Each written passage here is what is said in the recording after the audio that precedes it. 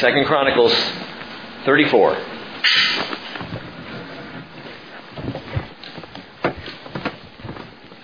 Tonight we'll witness Judah's last good breath of fresh air.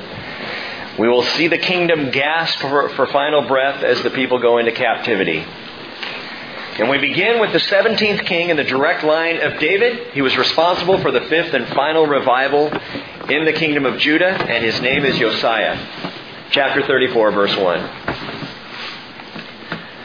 Josiah was 8 years old when he became king, and he reigned 31 years in Jerusalem. He did right in the sight of the Lord. He walked in the ways of his father David and did not turn aside to the right or to the left. 8 years old. 8 years old. I was playing with Legos. I was far into my teens, and he was an 8-year-old, is king over all of Judah. It's absolutely astounding. Josiah would be, gang, the most consistently righteous king of all the kings of Judah, even including Hezekiah, who was great. Though David is the gold standard, Josiah is as great in terms of righteousness and faithfulness and trust in the Lord, and he is by far my favorite of all the kings. I love Josiah. Now, he would have 8 formative years.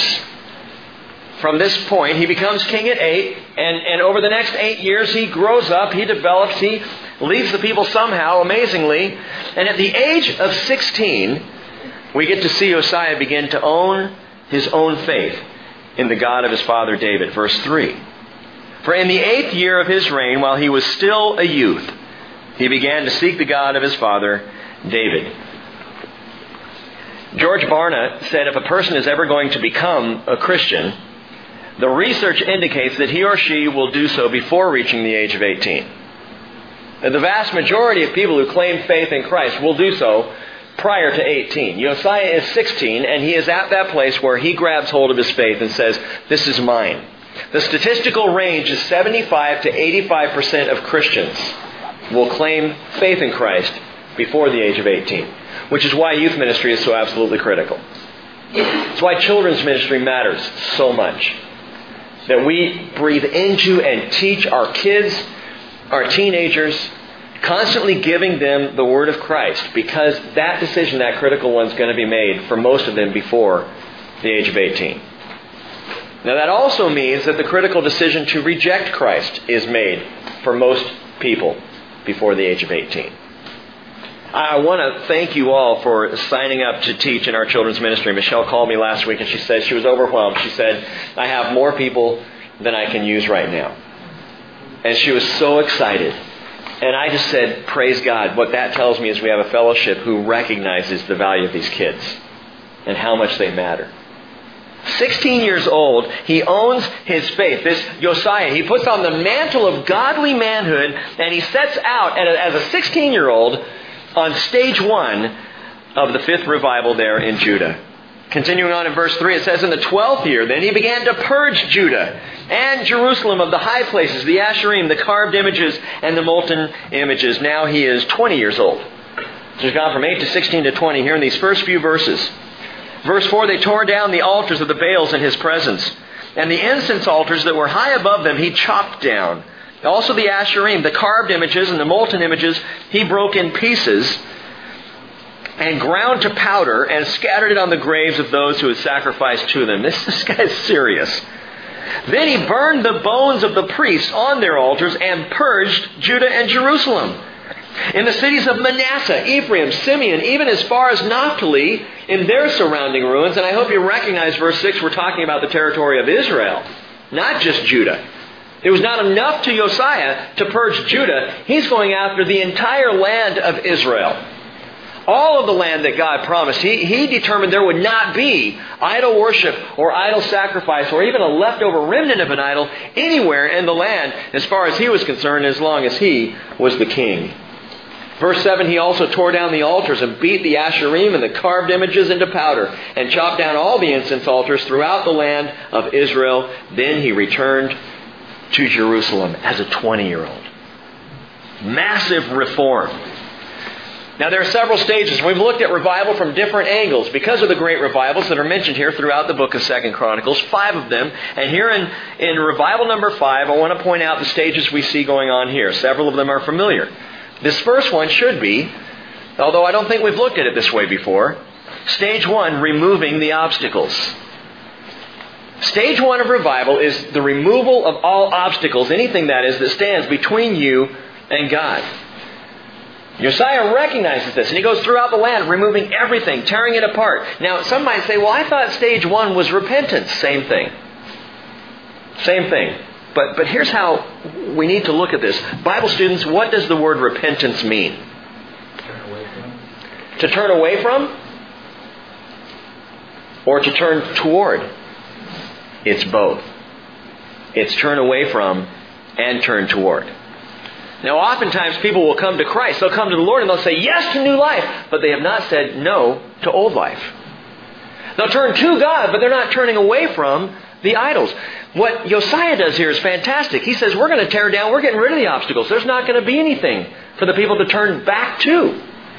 As we repent, we turn toward God and we turn away from the old things. You can't cling to the Father while groping for the world. It will trip you up. And in our very watered-down approach to God in the world today, that's what most people tend to do. Oh, yeah, I'm a Christian now. I've started going to church. See you at the bar Friday night. Turning toward, but not turning from. God is calling our hearts completely. Remember, we've talked about being wholehearted and being transformed. Because real repentance means that you turn toward God and you turn away from whatever it is that could possibly trip you up. True repentance means removal. Ezekiel chapter 18 verse 30, the Lord told Israel, repent and turn away. Now you read that and you think, wait a minute. Turn away and turn away? No, turn toward, repent, and turn away from, repent. Two aspects of repentance. Repent and turn away from all your transgressions so that iniquity may not become a stumbling block to you. Cast away from you all your transgressions which you have committed and make yourselves a new heart and a new spirit. With the Lord, it's always repent and. Repent and turn. Repent and remove. Because the turning of repentance goes both ways. Mark chapter 1 verse 14 tells us after John had been taken into custody, Jesus came into the Galilee. This is the message he was preaching. The time is fulfilled. The kingdom of God is at hand. Repent and believe in the gospel. It's always repent and. Turn toward God, turn away from. Because a heart of repentance, true repentance, produces removal. John the Baptist said when he was preaching, bear fruit in keeping with repentance. Now you can anytime come forward on a Sunday morning and say, I repent of all the things that I've done. I repent of the sin and the wickedness of my life. I repent. But if you don't turn, it was not repentance. It was empty words. As a pastor, when someone tells me I'm repenting of something, that's what I'm considering. Praise God, I'm glad the words are coming out. But how's that going to play out in your life? Is there going to be fruit of repentance? The word used in our passage here, at least twice, 3 times actually, down in verse 8 included, is the word purge. Purge. Verse 3, verse 5, verse 8 tells us Josiah purged Israel. The word in the Hebrew is taher. Taher. It means purification and cleansing, specifically for moral purity. To purge the land, to make it morally righteous and pure. So you can look at it this way. The word is taher. So repentance is turning to God and tahering ourselves away from the world. That's just to help you remember it there. Taher, a moral purification. That's revival stage 1, verse 8. Now in the 18th year of his reign, now he's 26 years old, if you're tracking that along, when he had purged the land and the house, he sent Shaphan, the son of Atzaliah, and Maaseiah, an official of the city, and Joah, the son of Joahaz, the recorder, to repair the house of the Lord his God. Stage 2, repair the house of the Lord. Stage 1, remove all obstacles. Stage 2, repair the house of the Lord. Because when a person turns to the Lord and from the world, they want to be as close as possible to His presence. And the only way to do that is to repair the house of the Lord. Under Manasseh and Ammon, the temple had come under great disrepair. It was a messed up place. There were idols inside the temple. Even in the holiest place, there were idols set up. The temple needed cleaning out because God said, remember, He told Moses and the people, above the mercy seat, above the Ark of the Covenant, there in the Holy of Holies, I will meet you there. The tabernacle was called the tent of meeting. The temple was the place of meeting. It was the spot in all Israel where God called all Israel together at the major feasts and festivals. Come to Jerusalem and meet me there. And be in the place of my presence. You remember when the temple was first prayed about and built, and Solomon stood up in front of it and he prayed, and the Shekinah glory of God entered the temple. His presence was there. And man, part of repentance and turning to the Lord is I want to be where He is. I've experienced His grace and forgiveness, which is what brought me to repentance in the first place. Now I want to be in His presence. But to be there, there's got to be a repair of the house of the Lord. Verse 9 tells us they came to Hilkiah, the high priest. And they delivered the money that was brought into the house of God, which the Levites, the doorkeepers, had collected from Manasseh and Ephraim and from all the remnant of Israel and from all Judah and Benjamin and the inhabitants of Jerusalem. They gave it into the hands of the workmen who had the oversight of the house of the Lord. And the workmen who were working in the house of the Lord used it to restore and repair the house. Remember, Hezekiah did the same thing. They in turn gave it to the carpenters and to the builders to buy quarried stone and timber for the couplings and to make beams for the houses in which the kings of Judah had let go to ruin.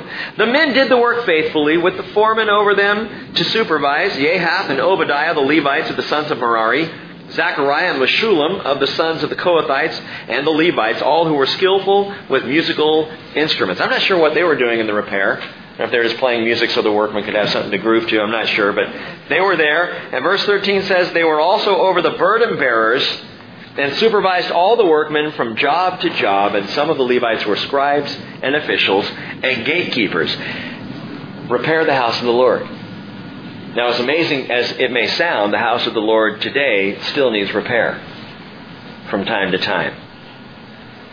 Peter wrote in 1 Peter 2, verse 5, you are being built up as a spiritual house for a holy priesthood to offer up spiritual sacrifices acceptable to God through Jesus Christ. How can we do that? How can we offer up spiritual sacrifices? And how can we worship when the house of the Lord is in disrepair? When the temple of the Lord is broken? When relationships in the house of the Lord are damaged? How can we sit and... Have you ever been mad at someone and tried to worship? You ever come into church and sat down and you're just angry? Someone's been a jerk to you. Maybe it was your spouse. I don't know. And you're sitting there and you want to worship, but you can't get that moron off of your mind. You can't break through. That's because the house is in disrepair. You've got to repair the house of the Lord. Jesus says if you come to the altar and you remember your brother or sister has something against you, go make it right. Because you can't worship in the house when it's in disrepair. There's only one answer to restoring true heartfelt worship, and worship that is uninterrupted by bitterness and anger and hurt. And that is to repair the house. And it's not easy.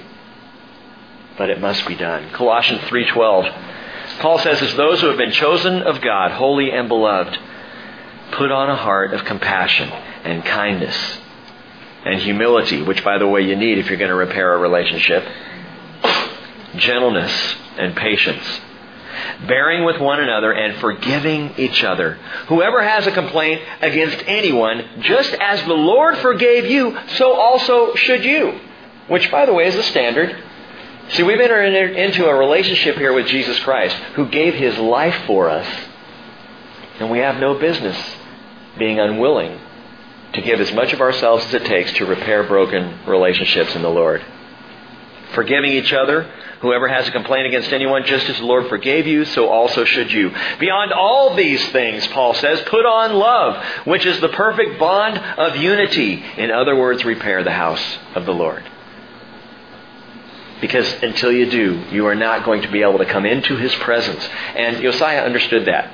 With the house, literally, the temple broken down, the people would not be able to come worship there. It had to be repaired. I want you to notice something else here I just think is interesting. We've already seen a hint of this.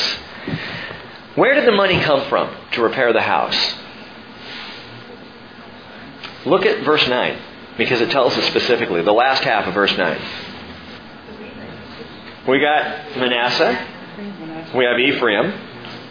All the remnant of Israel and Judah, Benjamin, and the inhabitants of Jerusalem. Now I point this out to you for one reason. 80 years earlier, Assyria wiped out Israel. 80 years earlier. There's a theory that continues today about the lost tribes of Israel. That when Assyria destroyed northern Israel, the people were wiped out, were taken into captivity, eventually made their way over into Europe somewhere, and they became, Europeans. And that's the actual, it's called British Israelism. And that's true Israel. And it's not. You see, there's truly no such thing as the lost tribes, because there's always been a remnant of Israel in Israel. And here we see this as proof of it. 80 years after the fall of the northern kingdom of Israel, we see Manasseh, Ephraim, and the remnant of Israel still there. And Josiah looks beyond the borders of just Judah. He has a mind for the kingdom. He's thinking about the larger promised kingdom of God, and he reaches out. And he calls upon Ephraim and Manasseh. And he even, as we saw back in verse 6, he went into the cities of Manasseh, Ephraim, Simeon, even as far as Naphtali up in the north. And he wiped out the idols there. This man was a leader not just of Judah, but of all the people of Israel. This king said, we are the people of God. And whether we split in the past, or whether we've been enemies in the past, and whether the northern kingdom has fallen to Assyria or not, there are people belonging to the house of the Lord here, and all of them matter. And Josiah reaches out and draws them all in. It's wonderful. Since since the people came back into the land, out of Egypt, back to the land, there has always been a Jewish presence in the land. Now, the media today would say that's not true. The Palestinian people would say that's not true. They would say that they were all driven out and that we had the land. There has always been a Jewish presence in the land from the first return of the people of Israel. I find that interesting. Now, the next stage is something we see in every revival. We see the removal of the obstacles. We see the repairing of the house of the Lord. Stage 3, returning to the Word of God. Verse 14. When they were bringing out the money which had been brought into the house of the Lord, Hilkiah the priest found the book of the law, of the Lord, given by Moses. Make a mental note of this. That means that the book of the law had gone missing. Which means further that nobody knew what was in the book of the law, and nobody was studying the Word, and nobody had a clue about it whatsoever. Verse 15, Hilkiah responded and said to Shaphan the scribe, I found the book of the law in the house of the Lord. And Hilkiah gave the book to Shaphan. And then Shaphan brought the book to the king and reported further word to the king, saying, everything that was entrusted to your servants they are doing. They have also emptied out the money which was found in the house of the Lord, and they've delivered it into the hands of the supervisors and the workmen. Verse 18 tells us, moreover, Shaphan the scribe told the king, saying, oh, by the way, I'm adding that, Hilkiah the priest gave me a book. I mean, the indication here is Shaphan doesn't even know what it is. And Shaphan read it. He read from it in the presence of the king. Watch this. When the king heard the words of the law, he tore his clothes. In the Middle East, even today, but especially back then, the tearing of the clothes was a sign of great emotional distress. Rarely, but sometimes it was a sign of great joy. But in this case, Josiah is distressed. He tore his clothes because he is torn up inside. He realized as the word he was hearing was spoken to him that it had been completely neglected. Absolutely ignored, and it tore him up, and he heard something terrifying as it was read. What did the Lord say would happen if the people neglected His word? Deuteronomy 32 verse 46. Take to your heart all the words with which I am warning you today, which you shall command your sons to observe carefully, even all the words of this law. This is not an idle word for you. Indeed, it is your life. Further in the book of Deuteronomy, we see blessings and curses. In fact, God was so serious about it that He said, when you come into the land, I want you to sit half the people on Mount Gerizim and half the people on Mount Ebal. And I want you to start calling out. I'm going to give you a list of blessings. And when you call out those blessings, and they're good blessings, then all the people on Mount Gerizim are going to represent the blessing people. And they're going to say, Amen. And all the people on Mount Ebal, and there's a great valley in between. Joshua stood in that valley and called out the blessings. And the people on Mount Gerizim, they called out, Amen. And then he called out the curses. And all those standing on Mount Ebal said, Amen. And the people accepted the covenant that God was making with them in the Mosaic covenant of blessing and curse. If you keep my word, you get blessing.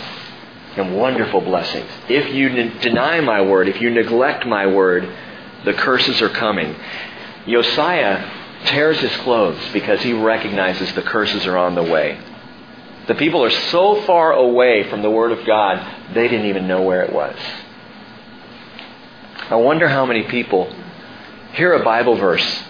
Maybe they go as a friend to church, or they hear it on the radio or something, and they want to look it up, so if they go home and they go, I know I've got a Bible around here somewhere. Have you ever lost your Bible and gone looking for it? Where is that? I was reading out of it just last year. The people have forgotten the Word. And Josiah hears some very disturbing things. By the way, there is an intriguing question that arises here. If Josiah now, at the age of 26, is just now hearing the Word, how did he know at the age 16? How did he know to follow the Lord? How did he know as a 16-year-old to tear down the idols and follow the God of his father David? How did he learn that? How did he understand that? He certainly did not learn it from Daddy-O, his dad Ammon, who multiplied guilt upon guilt. Grandpa was Manasseh, the most wicked king in the history of Judah. He may have heard it, I guess, possibly from some of the prophets. We know later, and we'll see this tonight, when Josiah dies, that Jeremiah himself, the great Jeremiah, issues a lament. Of course, Jeremiah was always lamenting something. How did Josiah know? How did he know? How was he aware of what to do? I'm going to throw out just a possibility here. We can't know for sure. But I have a sense that it was Grandpa Manasseh. Because if you recall from last week, chapter 33 tells us, as wicked as Manasseh was, he got taken into captivity, and then in that place of his distress, humbled himself, repented, and cried out to the Lord, and God restored him. And Manasseh would spend the rest of his life trying to right all of his wrongs. It would be too little too late for his son Ammon, who would be as wicked, if not worse, than his dad was. But grandson Josiah, he had to hear it from somewhere. And I wonder if Manasseh wasn't the one who came along. And I say that just to point out to all of you, even if you come to faith in Jesus later in life, it's never too late to leave your mark on a following generation. You may look at your own children and say, I don't know how to get to them. You may not be able to. You may have to leave that to the Lord and somebody else, but you may yet be able to get to the grandkids. I think maybe Manasseh had something to do with Josiah's early faith. So they read from the book. Josiah tears his clothes. Verse 20 says, the king then commanded Hilkiah, Ahikam the son of Shaphan, Abdon the son of Micah, Shaphan the scribe, and Asaiah the king's servant, saying, go inquire of the Lord for me, and for those who are left in Israel and in Judah, concerning the words of the book which has been found. For great is the wrath of the Lord which is poured out on us, because our fathers have not observed the word of the Lord to do according to all that is written in this book. So Josiah's worried. He knows what the curses are. What he wants to find out now is the Lord going to follow through on these? Is it too late? Are the curses on the way? Have we blown it? We've got to talk to a prophet. Guys, go talk to one of the prophets and see what they have to say. Go talk to them. I think this is interesting. It says in verse 22, so Hilkiah and those whom the king had told went to Huldah the prophetess, the wife of Shallum, the son of Tokath, the son of Hazra, the keeper of the wardrobe, and she lived in Jerusalem in the second quarter, and they spoke to her regarding this. Now, let me ask you a question here. Why did they go to Huldah? This is the only time we hear about this prophetess in Scripture. We haven't heard of her before. We will not hear of her again. Why did they pick her out? These were the days, gang, of prophets like Habakkuk and Zephaniah, and Jeremiah was in Jerusalem. why, if the king sends you to the prophets, why would you pick this female prophet over here when you've got some of these great prophets of the Lord right there in town? Now, possibly it was just because she was highly esteemed among the prophets, very well trusted, and always brought a sound word from the Lord. So that's entirely possible. I think maybe they were hoping she'd give a good report, because these other guys certainly weren't. If you read the book of Jeremiah was never giving a good report. In fact, all that came out of Jeremiah's mouth was, here come the curses. Here come the curses. Judah, you're going down. So they go to Huldah. They knew Jeremiah would give them a bummer report no matter what happened. And I just thought, it's interesting. We have a tendency ourselves to go listen to those who we think will say what we want to hear, as opposed to going to those who are going to speak truth. And that's why we come back to the Word, because we know the Word's going to speak truth, whether we like it or not, whether it makes us uncomfortable or not. We know the Word is going to speak truth. And we need truth. Well, they have no such luck with Huldah. Verse 23, she said to them, thus says the Lord, the God of Israel, tell the man who sent you to me, thus says the Lord, behold, I'm bringing evil on this place and on its inhabitants, even all the curses written in the book which they have read in the presence of the king of Judah. It's coming. It's going to happen. She says in verse 25, because they have forsaken me and have burned incense to other gods, that they might provoke me to anger with all the works of their hands. Therefore my wrath will be poured out on this place. It shall not be quenched. But to the king of Judah, who sent you to inquire of the Lord, thus you will say to him, thus says the Lord God of Israel regarding the words which you have heard, because your heart was tender, and you humbled yourself before God when you heard His words against this place and against its inhabitants, and because you humbled yourself before me, tore your clothes and wept before me, I truly have heard you, declares the Lord. Behold, I will gather you to your fathers, and you shall be gathered to your grave in peace.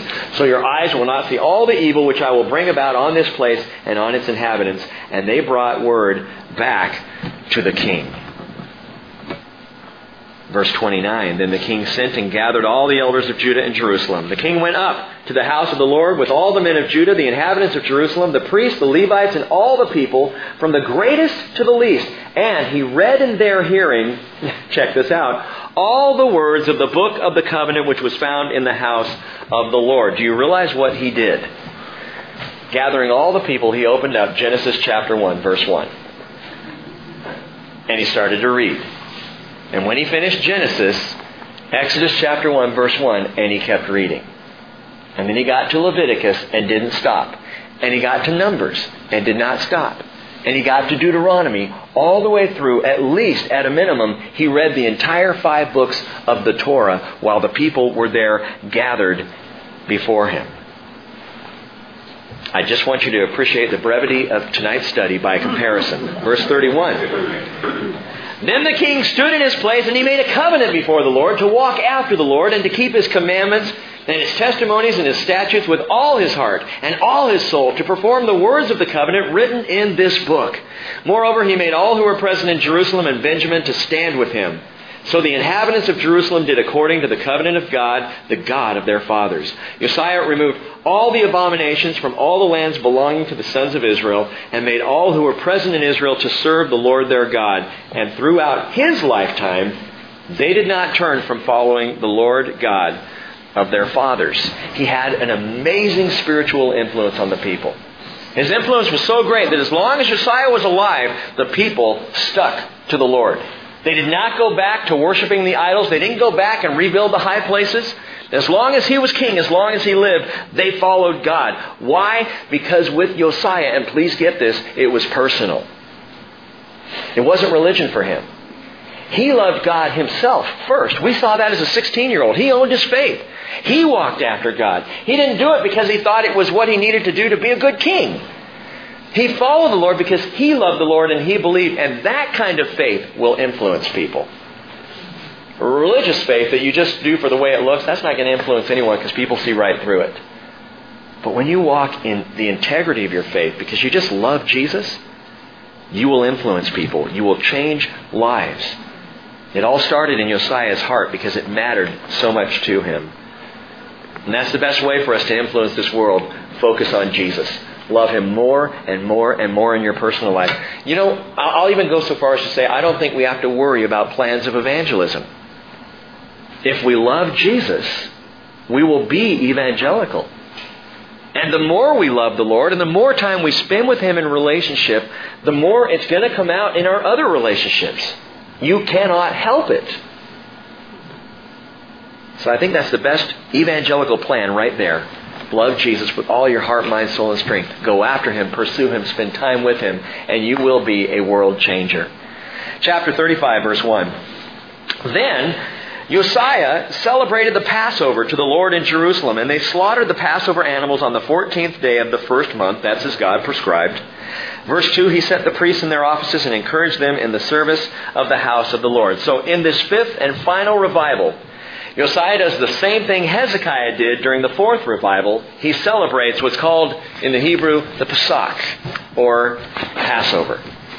Passover, as you recall, recalled how Israel was redeemed by blood out of bondage. It was the central feature of Jewish faith. And I think that in revival today in the church, and I don't mean to badmouth the attempt that people make to get closer to God and to experience the presence of the Holy Spirit, but I think we've made revival far too much about ourselves and about our experience.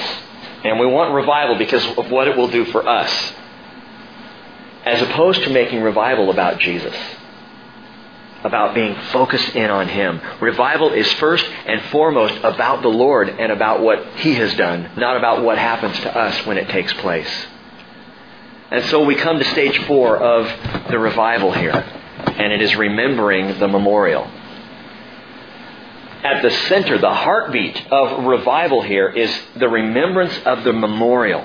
Verse 3 goes on, and he said to the Levites who taught all Israel and who were holy to the Lord, "Put the holy ark in the house which Solomon the son of David, king of Israel, built.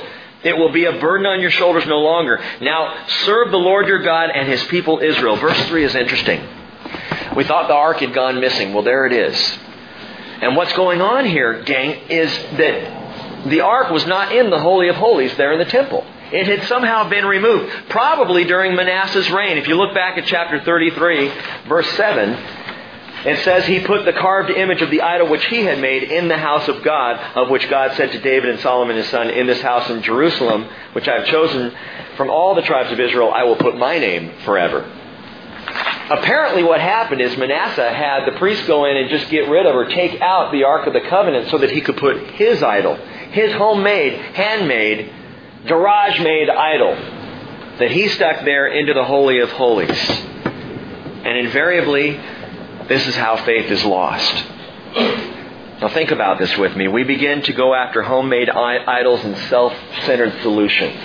Things that we think will work in our lives. We begin to forget the Lord and we develop and build these idols. Oh, it might not look like an idol. It might not be a carved image, but something that helps your life work better than church, better than the Lord, better than a relationship with Jesus. You think, that's good, but I really need this extra time here to focus on my job, and so I'm going to give it there. And that idol begins to get built. And when we go after homemade idols and self-centered solutions, Christ ultimately gets removed from the holy place of our lives and we stick our idol there instead. That's where it goes. That's what Manasseh did. That's the problem we have right now. We replace Jesus with the idols we've constructed, and there is only one remedy. There's only one way to fix it, and that's to remember the memorial. Which even before doing Passover here, as they're preparing for it, Josiah says, get the ark back where it belongs. Put the ark at the heart of the temple. And for us, that's why we go back to the cross on a weekly basis. That's why even in our studies, I've been surprised, but in 2 Chronicles, how often communion comes up. How often this memorial. Because Passover for the Jewish people, remember, Jesus turned it into, it gave it its full flavor. Jesus broadened it for us to understand what it was really about. What we didn't realize before. We thought it was about a slaughtered lamb. It wasn't. It was about the slaughtered Christ. And the lamb was just that picture of Jesus. And He shows us that. And then He hands us the memorial and says, now I want you to keep Passover. Not the Passover, not the Jewish Passover, but the passing over of your sin that I accomplished on the cross. And you keep it by breaking that bread and drinking the juice and remembering the memorial. Back to the cross. Jesus said, if I'm lifted up from the earth, I'll draw all men to myself. Personalize that, would you? It's not only that when Jesus is lifted up and glorified and honored, that people see Him and are drawn to Him. When Jesus is lifted up in your life, you come back to Him. When He's honored in your life, no matter how far you've strayed, when He is lifted up, He draws you back. Which is why we keep going back to this memorial again and again. Constantly keeping Christ at the center of the temple of our hearts. So verse 4, Uzziah said, prepare yourselves by your father's household in your divisions, according to, and watch that phrase, it comes up a lot, according to the writing of David the king of Israel, and according to the writing of his son Solomon. Moreover, stand in the holy place, according to the sections of the fathers' households of your brethren, the lay people, and according to the Levites, by division of a father's household. Now, slaughter the Passover animals, sanctify yourselves, and prepare for your brethren to do according to the word of the Lord by Moses. Now watch this. Uzziah contributed to the lay people, to all who were present, at flocks and lambs and young goats, all for the Passover offerings, numbering 30,000 plus 3,000 bulls, and these were from the king's possession. That's what belonged to Uzziah. His officers also contributed a free will offering to the people, the priests and the Levites. Hilkiah and Zechariah and Jehiel, the officials of the house of God, they gave to the priests for the Passover offerings 2,600 from the flocks and 300 bulls. Conaniah also, and Shemaiah, and Nethanel, and his brothers, and Hashabiah, and Jehiel, and Yotzabad, the officers of the Levites, contributed to the Levites for the Passover offerings 5,000 from the flocks and 500 bulls. Gang, at this Passover, adding all that up, you have a total of 37,600 lambs and goats that were sacrificed that day, and another 3,800 bulls in one day at one Passover celebration. That's incredible. That was a lot of blood and a lot of sacrifice. And a lot of free will offering to bring all of this about. Verse 10 tells us, so the service was prepared, and the priests stood at their stations, and the Levites by their division, according to, there it is again, the king's command. They slaughtered the Passover animals, and while the priests sprinkled the blood received from their hand, the Levites skinned them. And then they removed the burnt offerings, that they might give them to the sections of the fathers' households of the lay people to present to the Lord, as it is written. You could also say, according to the book of Moses. They did this also with the bulls. Verse 13, so they roasted the Passover animals on the fire according to the ordinance. And they boiled the holy things in pots and kettles and pans, and carried them speedily to all the lay people. Afterwards they prepared for themselves and for the priests, because the priests, the sons of Aaron, were offering the burnt offerings and the fat until night. Of course they were. Therefore, the Levites prepared for themselves and for the priests, the sons of Aaron. The singers, the sons of Asaph, were also at their stations according to the command of David. Asaph, Heman, and Jeduthun, the king's seer, and the gatekeepers at each gate did not have to depart from their service. And because of the Levites, their brethren prepared for them. So all the service of the Lord was prepared on that day to celebrate the Passover and to offer burnt offerings on the altar of the Lord according to the command of King Uzziah. Thus all the sons of Israel who were present celebrated the Passover at that time and the feast of unleavened bread for 7 days. Verse 18, there had not been celebrated a Passover like it in Israel since the day of Samuel the prophet. Nor had any of the kings of Israel celebrated such a Passover as Josiah did with the priests, the Levites, all Judah and Israel who were present, and the inhabitants of Jerusalem. In the 18th year of Josiah's reign, this Passover was celebrated. 9 times that phrase pops up, according to, along with one, as is written in the book of Moses. I point that out because you need to understand with this Passover, they didn't miss a thing. They got it 100% right. If they got a letter grade from God on this Passover, it would have been an A++, because Josiah made sure they did everything exactly by the book. And we're told in verse 18, did you catch this? There had not been celebrated a Passover like it in Israel since the days of Samuel, the prophet. Those are the pre-King's days. Samuel was the prophet who anointed David. This is prior to all of it. Samuel was the prophet who anointed Saul. The Bible even goes back further than that. It tells us that 2 Kings 23:22 says, surely such a Passover had not been celebrated from the days of the judges who judged Israel, of which Samuel was the last. He was the last and final judge. Nor in all the days of the kings of Israel and of the kings of Judah. What they're saying here is that as great as Passover was under Solomon, and it was mind-blowing. And Hezekiah, we know from 2 Chronicles 30 verse 26, it tells us that Hezekiah's Passover surpassed Solomon's. Josiah's Passover was better still. What made the difference? Why was Josiah's Passover so much better? Was it the number of animals that were slaughtered? No. It was because they did everything according to. In other words, this king did it by the Word of God. He didn't miss a single thing. Not to be legalistic, gang, but there is a right way and there is a wrong way to do things. There is a hard and fast absolute truth. There is a black and white that you can look at. And in Scripture we have truth. And this is the way God says, I'd like it to be. Now, our God is a God of amazing grace. And it shows all kinds of opportunity. Hezekiah and the people, as they came back to celebrate Passover, remember when they had to do it? In the second month. Because they couldn't get it together in time to do it in the first month. But God had graciously provided for that back in the book of Numbers. Josiah comes along and everything is absolutely right. And I point that out just to say the right way always blesses better. The right way always blesses people better. And the right way always blesses the Lord more. And I'm not saying that, we don't have to get it 100% right to be saved. That's what grace is for. God's grace saves us because we can't get it 100% right. But we strive for the rightness of things. And we strive to be people of the book who live by the book, not to be legalists, but because we know it blesses the Lord. Because we know righteousness is better. 2 Kings 23:25 says, before Josiah there was no king like him, who turned to the Lord with all his heart, with all his soul, and with all his might, according to all the law of Moses, nor did any like him arise after him.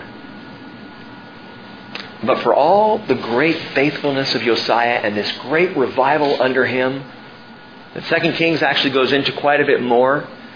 For all of this wonderful life, King Josiah dies at the age of 39. It's unusual.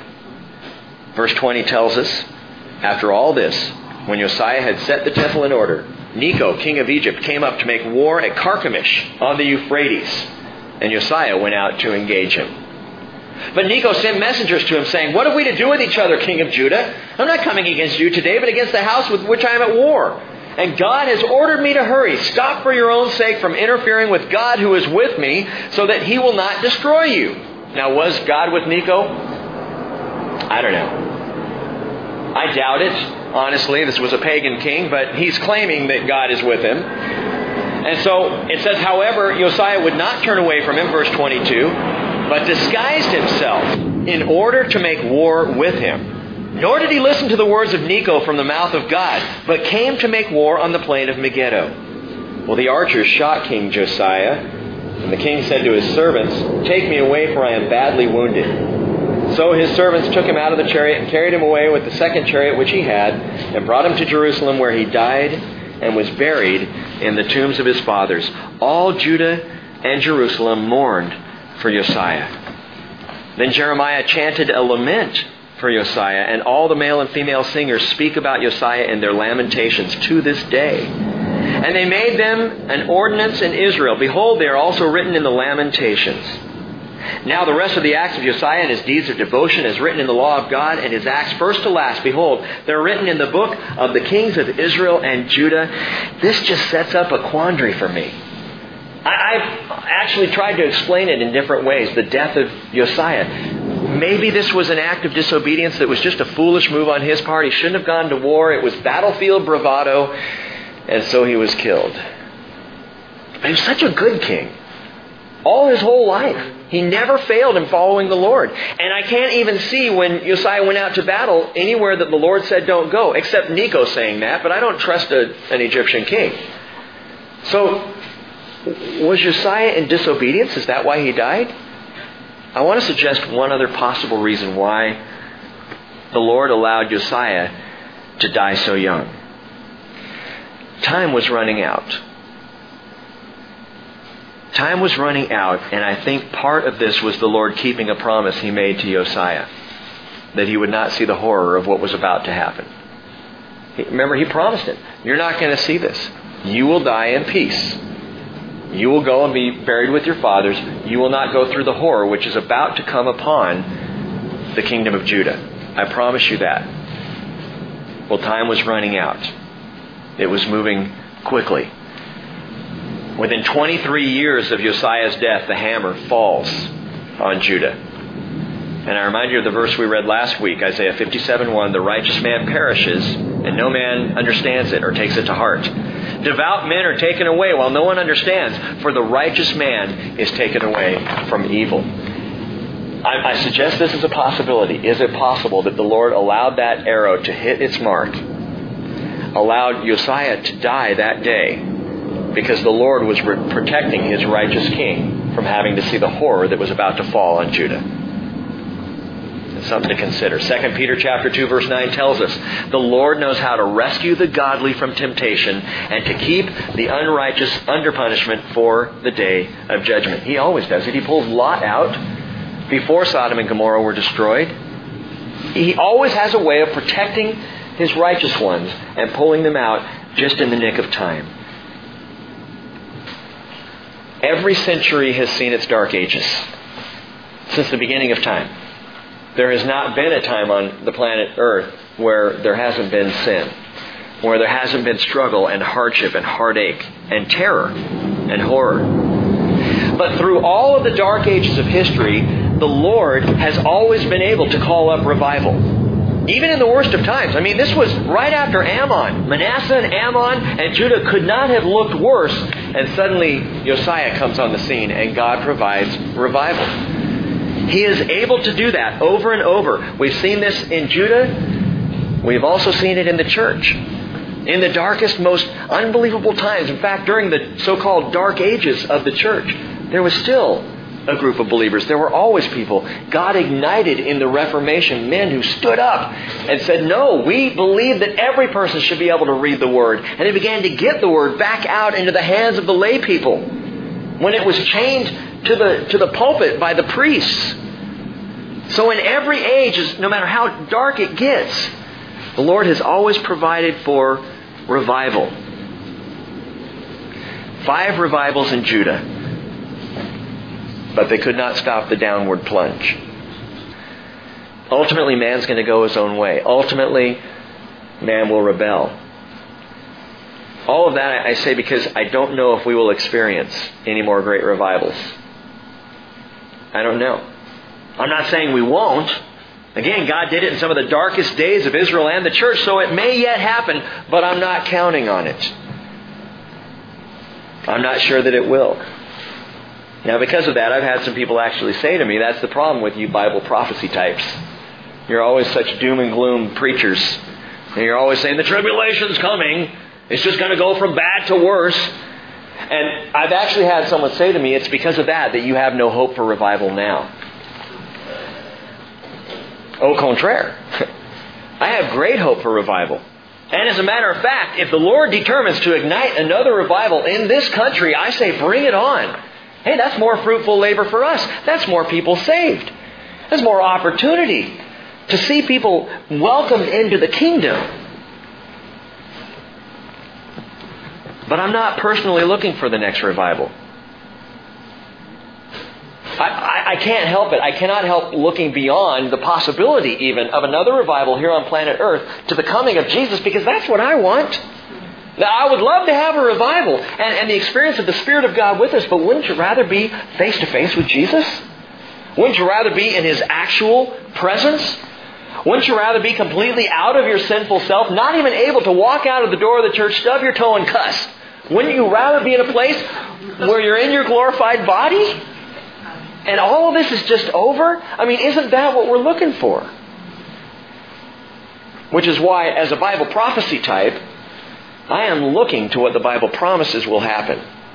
And that is the rescue of God's people. I am looking forward to us being pulled out before that end comes. And by the way, the Chronicles are written this way. We've seen this as we come to the end here of this book. The chronicler acknowledges all these revivals in Judah, but he emphasizes the coming of the Lion of the tribe of Judah. His focus is messianic. We saw this at the very beginning in the way he went through the genealogies. 8 chapters of genealogies. Why? To point toward the coming of Messiah, of the line of Judah, of the line of David.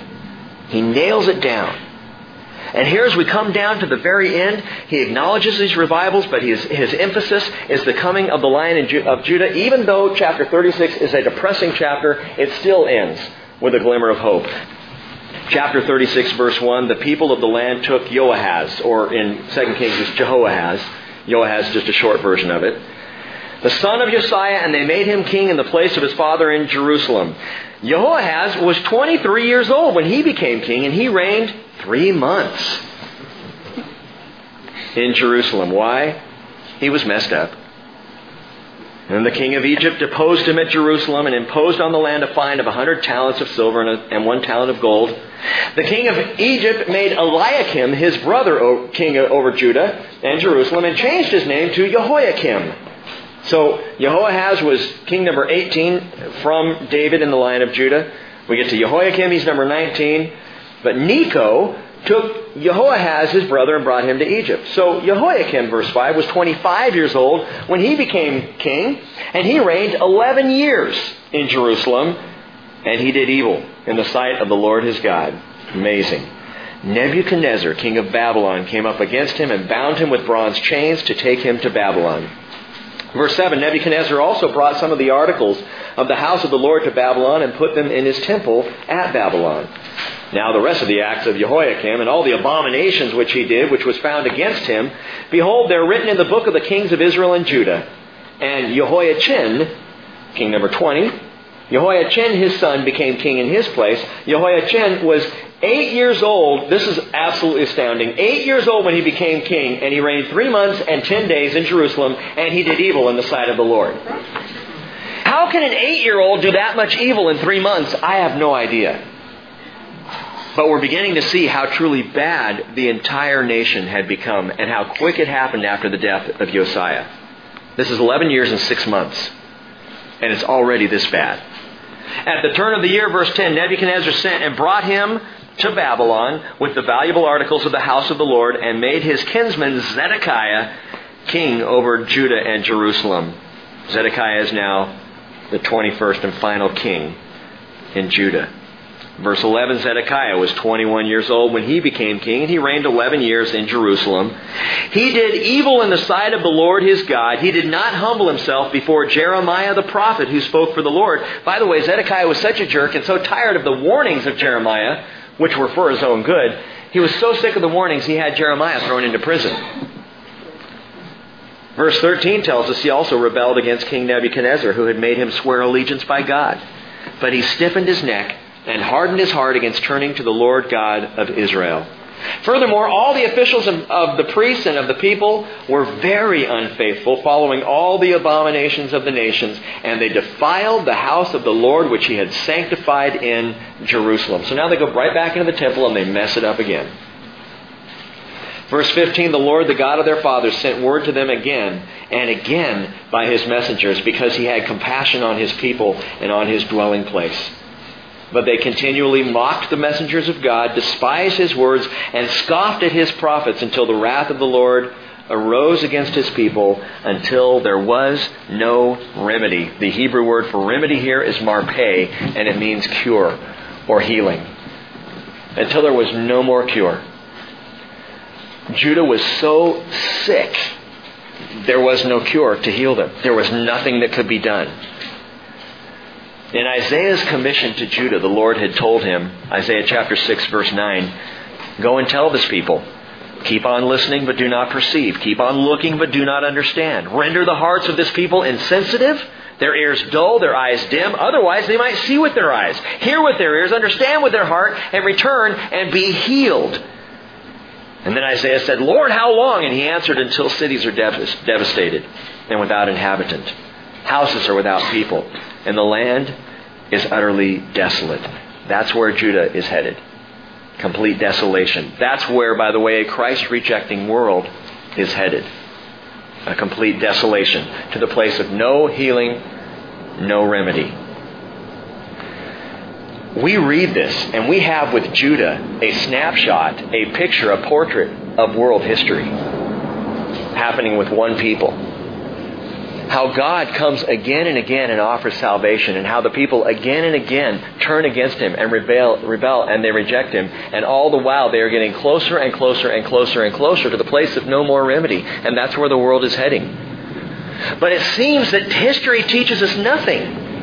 Mankind either ignores it, or we revise it to suit our present sensibilities. Well, speaking of history, let me outline very quickly what happened during these first 16 verses that we just read. What's going on the world stage? Assyria, mighty Assyria, has now lost ground. Remember, Sennacherib came up against Hezekiah, lost 185,000 of his best fighting men, and it was downhill after that for Assyria.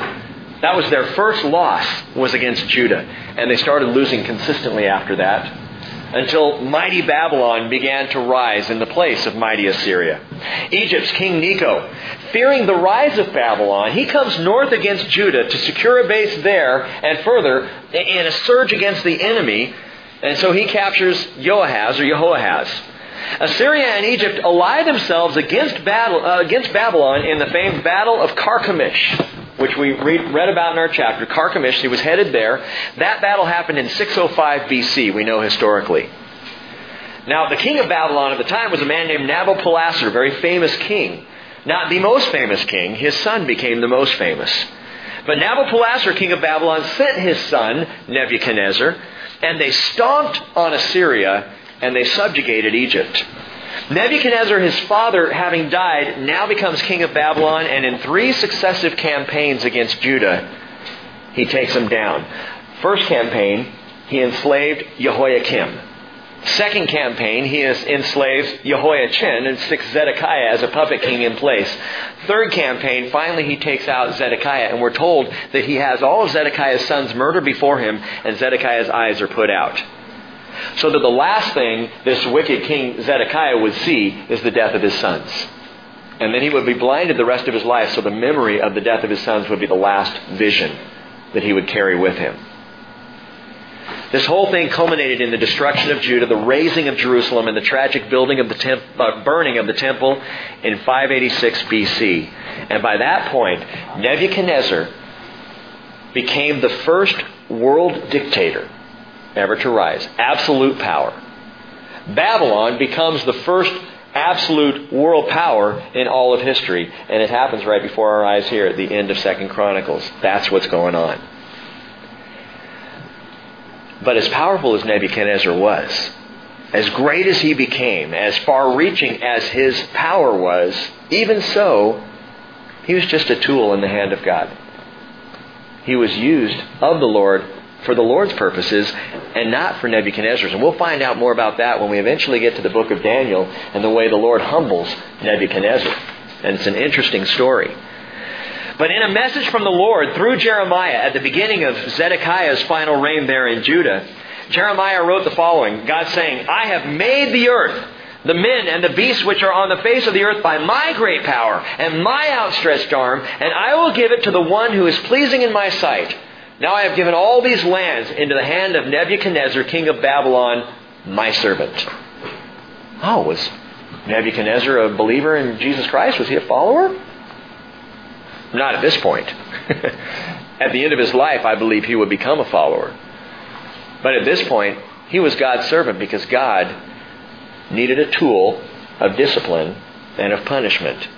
Not just for Judah, by the way, but for all the surrounding nations. Edom would be wiped out by Babylon. Moab would be wiped out by Babylon. Ammon would be wiped out. All the nations around there. Assyria, Egypt, we talked about all of this. Well, verse 17 tells us, therefore he, that being the Lord, brought up against them the king of the Chaldeans, who slew their young men with the sword in the house of their sanctuary, and had no compassion on the young man or virgin, old man or infirm. He gave them all into his hand. All the articles of the house of God, great and small, and the treasures of the house of the Lord, and the treasures of the king and of his officers, he brought them all to Babylon. In verse 19, one of the most tragic verses in all of Israel's history. Then they burned the house of God And they broke down the wall of Jerusalem, and they burned all its fortified buildings with fire and destroyed all its valuable articles. The psalmist in Psalm 74, verse 7, details this account. He says, they have burned your sanctuary to the ground. They have defiled the dwelling place of your name. They said in their heart, let's completely subdue them. And so they have burned all the meeting places of God in the land. We do not see our signs. There is no longer any prophet, nor is there any among us who knows how long. Now listen, I got to read that last verse again. We do not see our signs. There is no longer any prophet, nor is there any among us who knows how long. But gang, they had the signs. They had the prophets. They just weren't listening. The warnings were there constantly throughout the entire history of Judah, but they were not paying attention. And Hebrews chapter 1 verse 1 says, God, after He spoke long ago to the fathers and the prophets in many portions and in many ways, in these last days has spoken to us through His Son. But are we listening? Is the world even paying attention? I watch administration after administration after administration on the world stage here in America. And I just shake my head. Is anybody paying attention? When I look at the approach right now, the current administration toward Israel and their attempts for the creation of the Palestinian state and what they're doing in the division of Jerusalem and the pressure they're exerting on Israel right now, such that Israel is now saying, we're alone in the world. Our greatest friend and ally, America, is no longer our friend and ally. We got to go it alone. There is even talk right now that by December, Israel will attack Iran to take out the nuclear reactors, because they cannot trust America to stand with her any longer. And I see all this happening and I think, will history teach us nothing? Is anybody listening? I read a fantastic letter that was written to the president by Bridget Gabrielle. And she asked this question. She said, Mr. President, you claim to be a student of history. But it's revisionist history. You're not looking at true history if you think you can deal with these radicals. And if you think that you can give Israel over into their hands, you're not paying attention. Are we listening? Is our world any more aware of the signs of the times today than Judah was at the end of their existence? Verse 20 says, those who had escaped from the sword, He carried away to Babylon. And they were servants to him and to his sons until the rule of the kingdom of Persia. They, by the way, included 4 names that you would probably find familiar: Shadrach, Meshach, Abednego, and Belteshazzar. Now maybe Belteshazzar isn't as familiar, but let me give you their 4 Hebrew names. There's Hananiah, Mishael, Azariah, and Daniel. So what we're seeing right here, this is when Daniel and his friends were taken as young men, 16, 17, 18 years old, were taken to Babylon to be brainwashed and retrained in the temple courts of Nebuchadnezzar. That's what he did. It didn't work with these 4. But that's when they were taken. Verse 21 tells us this happened to fulfill the word of the Lord by the mouth of Jeremiah until the land had enjoyed its Sabbaths. All the days of its desolation it kept Sabbath until 70 years were complete. Now listen. We've been going for an hour and 5 minutes, but we've only covered 3 chapters, not the entire Torah. So I need you to relax just for a couple more minutes and stick with me. I have a couple more things to say. Here at the end, we've been handed a new piece of information that we haven't really seen, or at least recognized possibly up until now in verse 21. All the days of its desolation, that is the desolation of Judah and their captivity, until it kept Sabbath until 70 years were complete. So right there, we know the captivity is a 70-year captivity. Now Jeremiah had already prophesied that. You're going to go into captivity 70 years. The verdict of the Lord that brought about the captivity, the verdict of our judge, was guilty for rebellion against the Lord. Guilty for paganism. Guilty for idolatry. Well, that was the verdict. The sentence of the Lord is captivity for 70 years. Why 70? Is it just that God likes that number 7? And what we see indicated in verse 21, and we find in other places in Scripture, is that it would be 70 years to make up for 490 years worth of ignored Sabbaths. To wrap our minds around that, what we're saying is from the point that the people came into the land all the way up to the destruction by Babylon, almost 500 years, they had never kept the Sabbath year. What's the Sabbath year? Leviticus 25. God prescribed it. He said, for 6 years, plant, reap, grow. I will give you great things, a land flowing with milk and honey. It's going to produce wonders for you. But in the 7th year, let the land lie fallow. It's a Sabbath year. Do not plant. Leave it alone. Just let it lie. In their entire stay in the land, Israel ignored that command. It wasn't an if-and. If you'd like to, maybe it would be good for the land if you did. No, God said, you will do this. This is part of the covenant. But every 7th year that came along, they planted and they reaped, like the 6 years before it, across 490. Why? Why didn't they just let it lie and rest for that 7th year? 2 reasons: greed and lack of faith. Greed, because they must have thought, okay, if Jacob and his family aren't planting, but I plant, I'll be able to get ahead. Because everybody's going to come to me to buy produce, because they're not going to be able to get it from Jacob and his family over here. So, greed. Let's plant and sell. And everybody just kept planting. Second reason, though, is more upsetting, and it is a lack of faith. It's the people saying, my budget can't take a year off. I can't do this. If I do this, we will starve. What's interesting is the Lord answered that before it ever happened. In Leviticus 25:20, He said, if you say, what are we going to eat in the 7th year if we don't sow or gather in our crops? What do we do? And God said ahead of time, then I will so order my blessing for you. In the 6th year, it will bring forth enough crops for 3 years. To cover the 7th, when you're not planting, to cover the 8th, when you just start planting again, and to bring you into the 9th to double over when you start to reap of the ground there in the 9th year. I got you covered. He says when you're sowing in the 8th year, you'll still eat things from the old crop, eating until the 9th year when the crop comes in. Taken care of. And all you have to do, Israel, all you have to do is trust me. Said I'd do it. Believe me. But the people would not believe God for it. And that is the underlying problem of all their rebellion. They would not believe God for His promises. He said this is what will happen. He promised. And they wouldn't believe Him for it.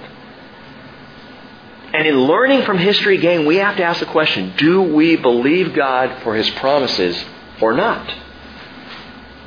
Do we believe Him or not? I will take care of you. Do I believe that? And if so, how is that borne out in the action of my faith? In an applicable verse here, Galatians 6:7, Paul writes, God is not mocked. Whatever a man sows, this he will also reap. And so they sowed for 490 years, every 7th year, and they reaped 70 years. And truly, God blessed His land. For 70 years, the land lay fallow. No planting occurred while Israel was in Babylonian captivity. And that was the sentence for their disobedience. The chapter ends in verse 22 and 23. Now in the 1st year of Cyrus, king of Persia, in order to fulfill the word of the Lord by the mouth of Jeremiah, the Lord stirred up the spirit of Cyrus, king of Persia, so that he sent a proclamation throughout his kingdom and also put it in writing, saying, Thus says Cyrus, king of Persia, the Lord, the God of heaven, has given me all the kingdoms of the earth, and He has appointed me to build Him a house in Jerusalem, which is in Judah. Whoever there is among you of all His people, may the Lord His God be with him, and let him go up. Flip over to Ezra chapter 1. Look at this. Now in the 1st year of Cyrus king of Persia, in order to fulfill the word of the Lord by the mouth of Jeremiah, the Lord stirred up the spirit of Cyrus king of Persia, so that he sent a proclamation throughout all his kingdom and also put it in writing, saying, wait a minute. Didn't I just read that? I did. Thus says Cyrus king of Persia, the Lord, the God of heaven, has given me all the kings of the earth and has appointed me to build Him a house in Jerusalem, which is in Judah. And whoever is there among you, among all His people, may His God be with him. Let him go up to Jerusalem, which is in Judah, rebuild the house of the Lord, the God of Israel. He is the God who is in Jerusalem. So where we end 2 Chronicles, we begin the book of Ezra. And that's just a little preview. We're going to talk about those 2 verses in depth on Sunday. We'll finish one book and start another. We've never done this before, but on the same consecutive teaching, we end one and begin another at the same time. It'd be kind of cool. And there are some things in these 2 verses that are absolutely phenomenal. Here's what I want you to hear tonight. We end 2 Chronicles following the disaster and the taking into Babylonian captivity. The chronicler steps beyond those 70 years and gives a glimmer of hope. It's not over for Judah. They will be back. God is still looking out for His people. 2 Chronicle ends with the glimmer of hope. Ezra begins with the same glimmer of hope. But there's a revealing question here. And I want you to see this before we leave tonight. Why is there a 70-year gap between verses 21 and 22? In order to fulfill the word of the Lord by the mouth of Jeremiah, until the land had enjoyed its Sabbaths. All the days of its desolation it kept Sabbath until 70 years were complete. Skip. Now in the first year of Cyrus. We jumped 70 years. That's not even talked about by the chronicler. He doesn't touch it. This great historian who has given us very precise history. In fact, we covered 22 years? 22 and a half years in one chapter, in chapter 36. But when we get to between verses 21 and 22, he leaps over 70 years and talks about their return. Why the gap? Well, let me ask you this. Those of you who are wearing watches, what does it say on your watch face right now? Who has a watch? Look at your watch face and tell me what it says. Huh? Quartz. Okay? Yours says quartz. What does yours say? I don't want to hear the time, Danny. What are the words written on your watch? Timex, okay? Yours says quartz and yours says what? Wrist, freckle, that's great. You might have I don't know if Swatch is even in anymore, but Timex or Fossil or... Anyone have a Rolex, by the way? No? Okay, I was looking for a ride home. Anyway. NRA. Now listen to NRA. A specialized watch. What does it say on God's timepiece? If you were to look at God's wristwatch, it would have one word written on it. Israel. Israel is God's timepiece. Between verses 21 and 22, what happens? Israel's out of the land. So we skip 70 years because it's insignificant. It doesn't matter. They're not there. So the history of the land, and this is the point. All Scripture, the Bible is not the book of all history. It is the book of God's dealings with the people of Israel until Jesus comes through those people, and then it opens out to all history and the salvation of all people. But we need to understand that. This is an absolute key in understanding all biblical prophecy. Israel is God's timepiece.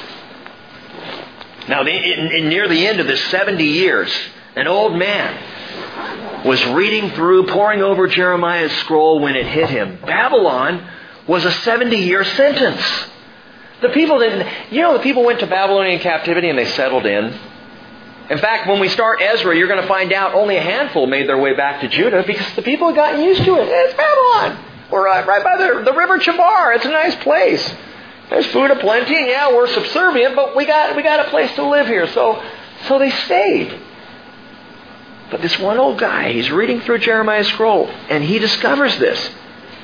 It's a 70-year sentence, and he thinks, we're almost at 70 years. And this old man, by the name of Daniel, fell to his knees, and he began to repent and pray for himself and his people even before he finishes praying. He opens his eyes, and the angel Gabriel is standing there, probably, I think, tapping his foot because he's waiting for Daniel to finish praying. That's how quick God responded.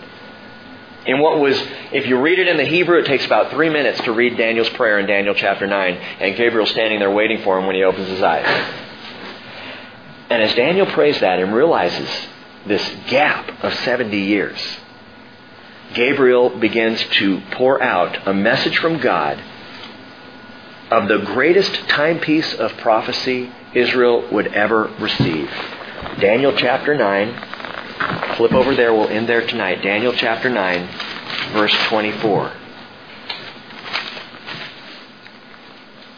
Daniel chapter 9 and verse 24. He says 70 weeks have been decreed for your people and your holy city. Now, make a note of this. If you don't already have this note in your Bibles, you need to know this. Weeks is not weeks. Weeks is the Hebrew word shabua.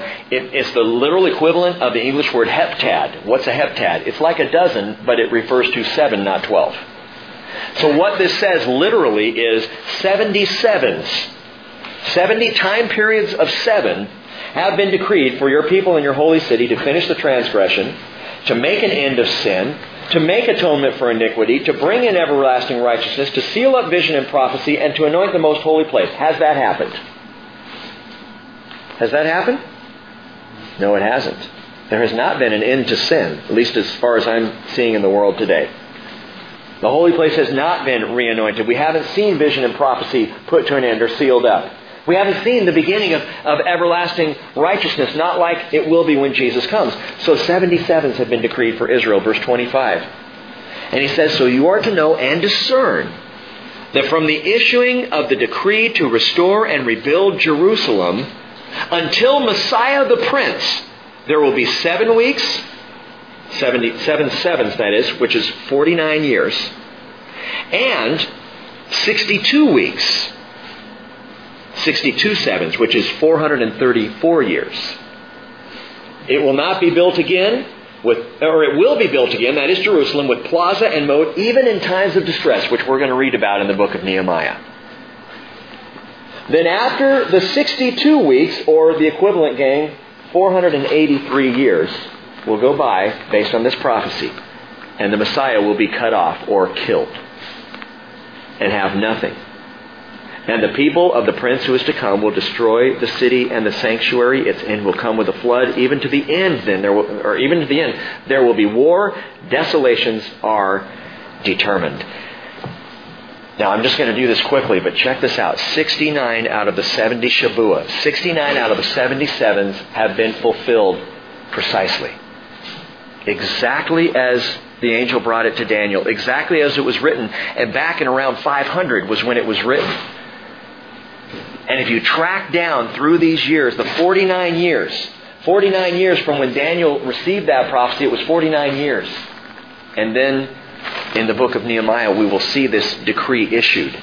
It will be another 434 years from the issuing of the decree of Nehemiah to go back. From Artaxerxes, he would go back and take people back, and they would rebuild Jerusalem. Not just the temple. That's what Ezra does. But Nehemiah, they rebuild Jerusalem. From the issuing of that decree, track it through history, 434 years lands you to the week Jesus entered Jerusalem riding on the donkey.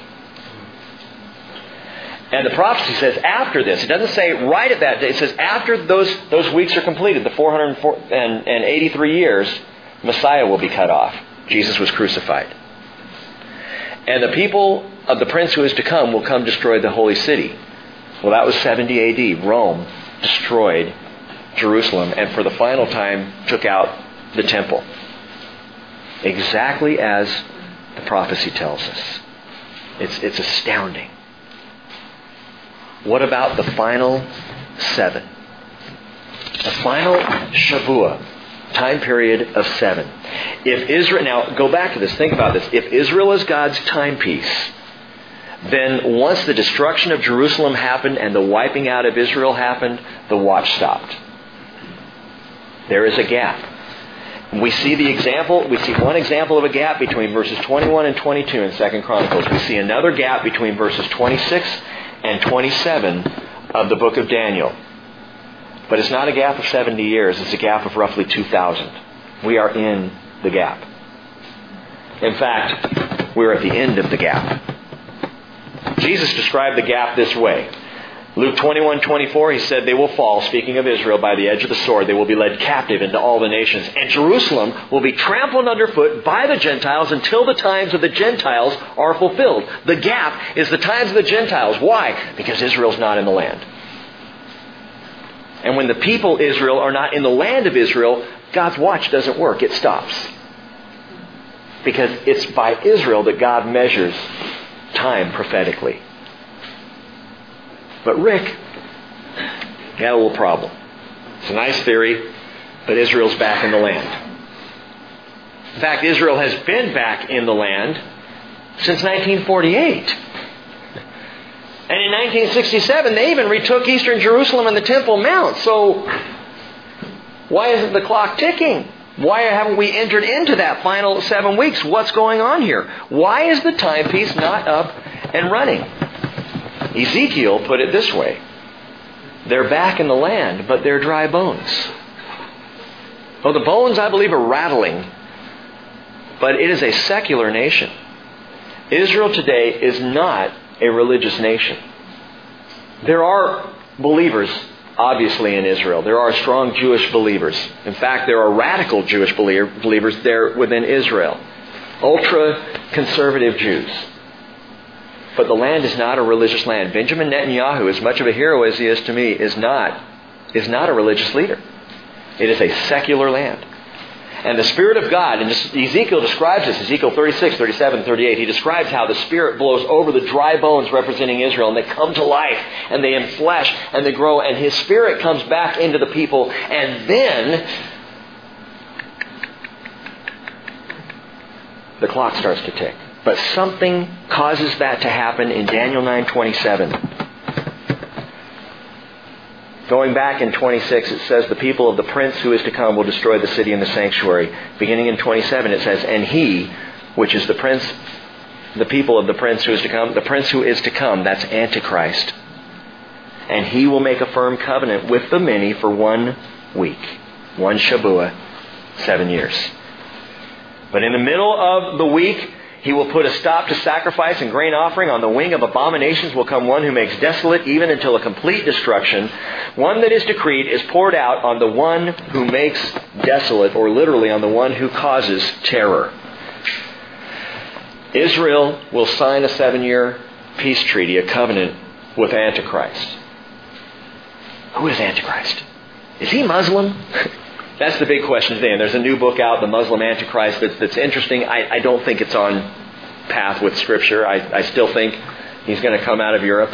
I still think there's going to be a Roman connection to Antichrist because of the Roman connection. And we can discuss that another time. But gang, the moment that Israel enters into, signs that 7-year peace treaty, which is what they want more than anything in the world, peace. Just give us peace.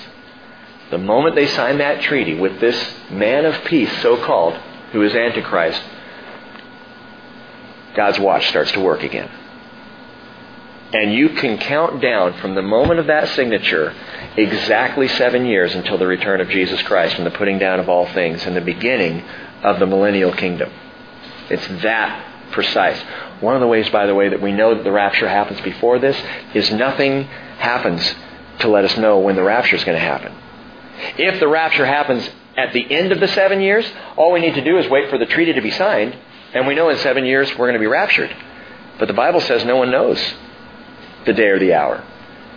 Because the day or the hour of our rapture, of our taking out, here's where I want to end. It's like Josiah.